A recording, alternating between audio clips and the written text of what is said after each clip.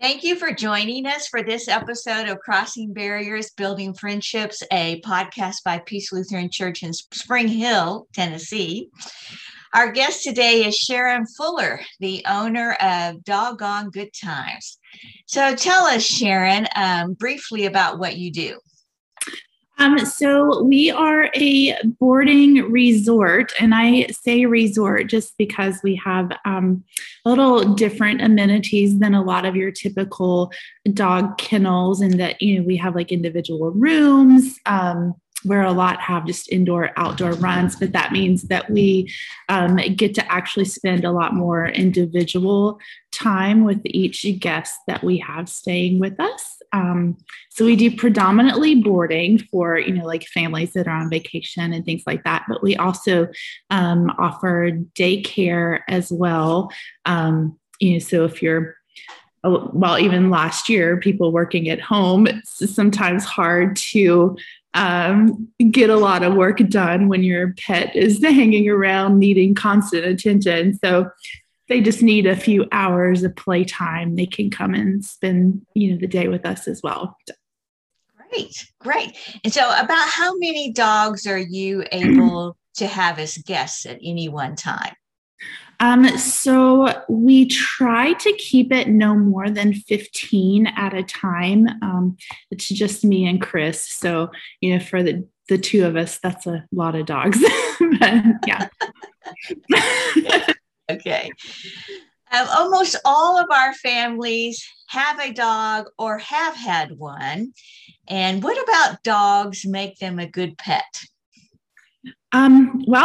So they're loyal, they're protective, they're good listeners, they're not judgmental. So it doesn't matter, what your house looks like or where you live or, any of that. They could care less as long as they're by your side. But, you could go on and on about personality traits of a dog, but they're just a lot of fun to have around. Why do you think dogs are such a common human companion? So dogs have like a multitude of capabilities, right? And domesticated dogs have been around in history for thousands of years, I guess, and have, multiple different jobs. They can be like a service animal. We use them for our police and military force, and also for, like livestock protection. So we're just so used to having them around. And plus they have there's so many different breeds, sizes, personalities that there's a dog out there for pretty much anyone, right? That's going to fit with anyone. So, there's bound to be one that's going to fit with an individual. So. When I walk in my neighborhood, I see a couple of homes where it seems to be there's a big fenced-in backyard, and then there's a dog house or even kind of a kennel. And I just get the impression that these dogs are watered and fed, but that's about it. And so I'm wondering, what are some of the barriers to having a dog? So they can be expensive, right? You have to take into consideration vet costs, your time constraints. If you're away from the home for, 12, 13 or more hours a day, or you travel constantly, they really need more attention than that. There's grooming expenses, if you have like a long hair coat dog. So you have to take all of those things into consideration before you think about getting one. And also, if you do travel, where is that dog going to stay when you travel? They can stay with family. You might have, someone that comes into the home that stays with them, or, a boarding facility that you can take them to as well. But that's an expense too. So, there's a lot of things to consider because it is a being that you have to take care of, right? You can't just leave it alone and let it take care of itself during the day. So I think that that's the biggest barrier, is just knowing what you're getting yourself into when you get a dog. Yeah, I know from my own experience, it seemed like for a particular reason that seemed good and sufficient at the time, getting a dog seemed like the thing to do. But then it's a serious commitment that lasts for anywhere from 10 to 15 years. Is that about the average lifespan of a dog? Yeah, depending on the breed. I mean, some can live, 17, 18 years even. So it is a lifelong, a dog's life commitment. So, yeah. Yes. Well, it can be like raising a child almost. Yeah.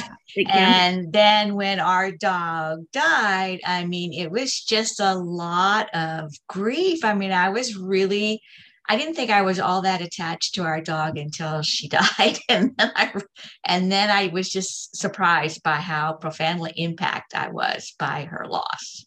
Yeah. We ended up losing 3 dogs over the past year. So that was like losing major part of our family. So, absolutely. But it goes back to that, because dogs are, someone that you can talk to and say things that you may not talk about with other people, and they're not going to judge you for that. And, so yeah, I think a lot of times that we get closer to our pets because of that relationship that we build with them.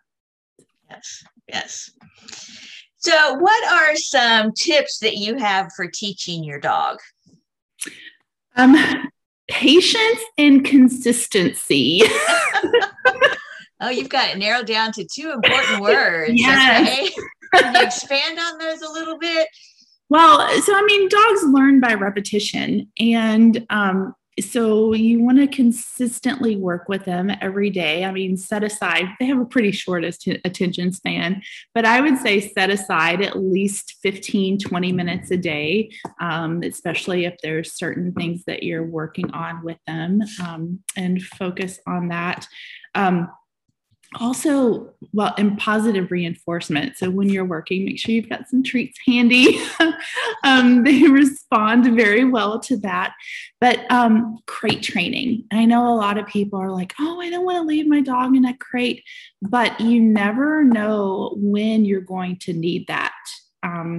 We've had our own personal dogs, and then other clients, like if they have a torn ACL or something like that, where you have to really limit their mobility, or they have to spend some time at the vet, they're going to go in a crate. And so you want them to already be comfortable in that situation. So, when they are injured or have to be in that, they're not, freaking out or exacerbating anything that's going on with them at the time. So I think that's really important. So yeah, and having patience with them, because, they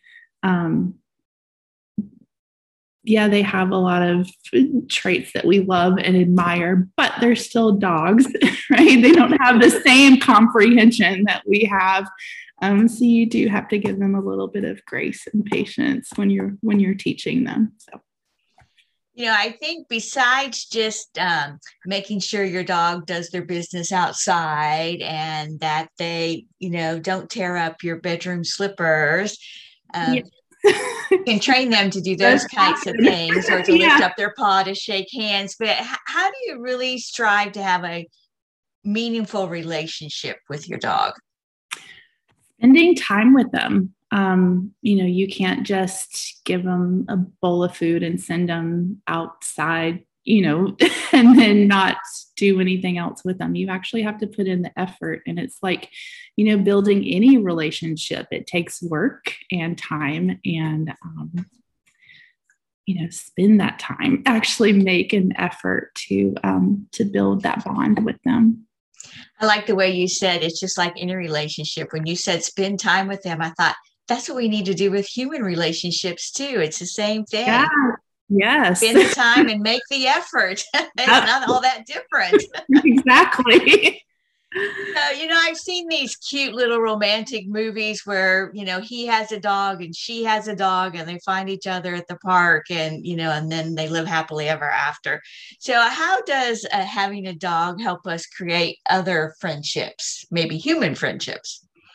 Well, I mean, I hate to compare it to kids, but it's one of those things. Like if you have a dog, people that have dogs. Yeah. Because you're always wanting to share the newest cute or funny picture or video with everyone else. I was like, look what my dog did today.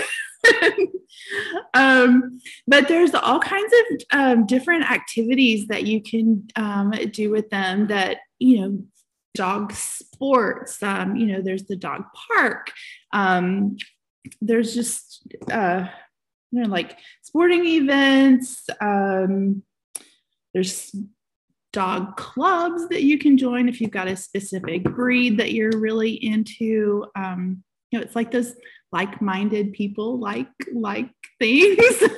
But yeah, I mean, anything like that. And that's also building that bond and that relationship with your dog as well. Like, one of my dogs, she loves Frisbee, and we didn't get to do it last year, of course, but the spring and fall of the year before, we were part of like a Frisbee throwing club, Frisbee throwing league.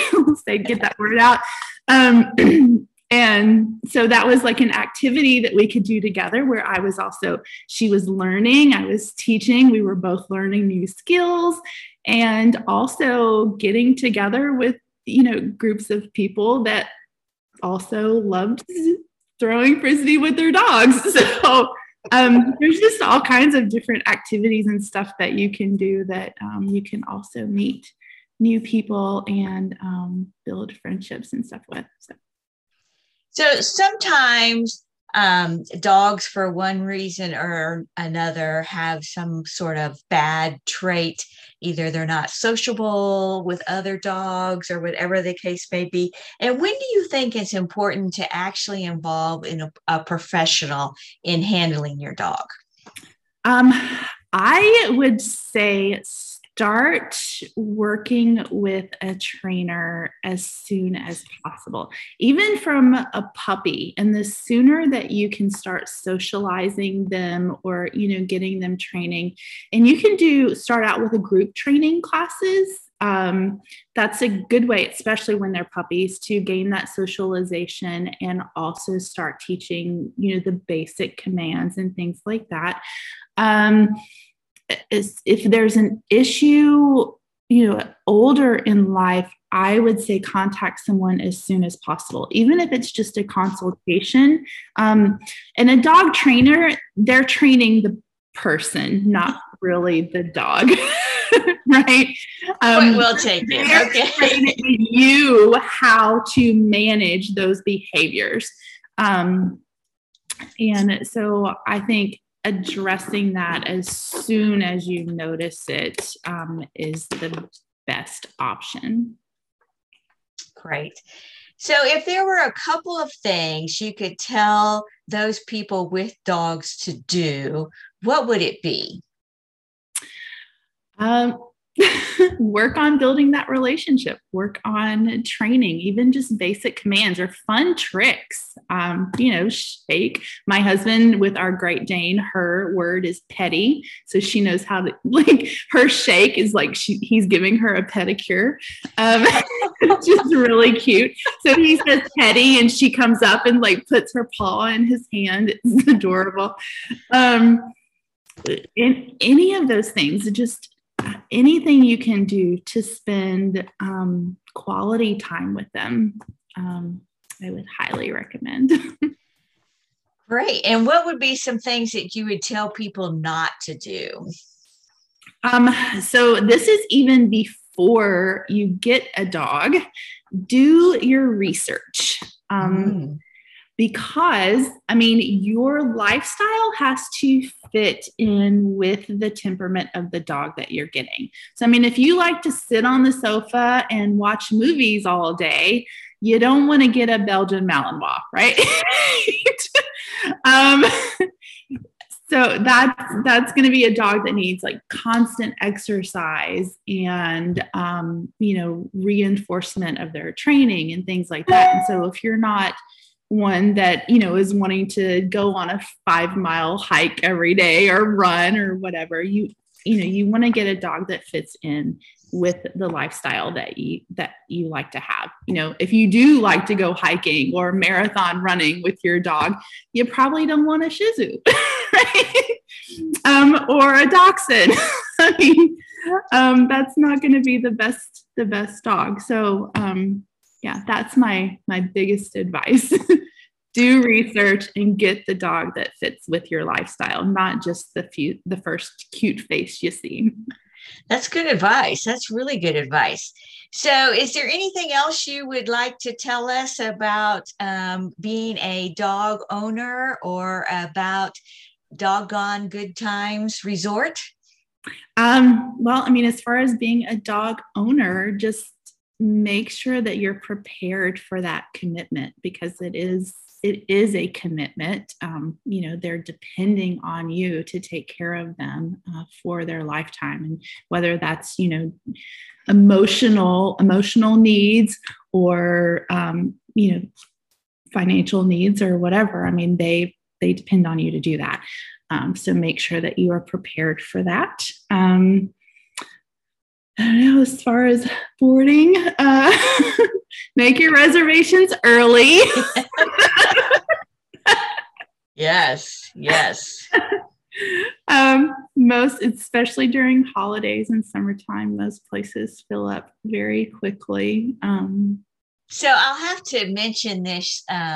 Sharon and I met because we both belonged to Rotary for a while, and we took several humanitarian trips down to Honduras together. In fact, one of my favorite years was probably the one year that you and I both worked at that school together. I thought that was just a lot of fun. So yeah. Who takes care of the dogs when you're doing service out and about in your community? So that would be my husband, Chris. So he does that. He's a big help. So you do get some time off too, then? I do, yes. Great. We don't ever get vacations together, but that's, one of those things that we knew was going to happen when we started this, and we're okay with that. So, okay. Well, thanks again for joining me on this podcast. And I really appreciate what you have to say, and all the best to you and your guests at your Doggone Good Time Resort. Thank you. And thank you for having me. This was fun.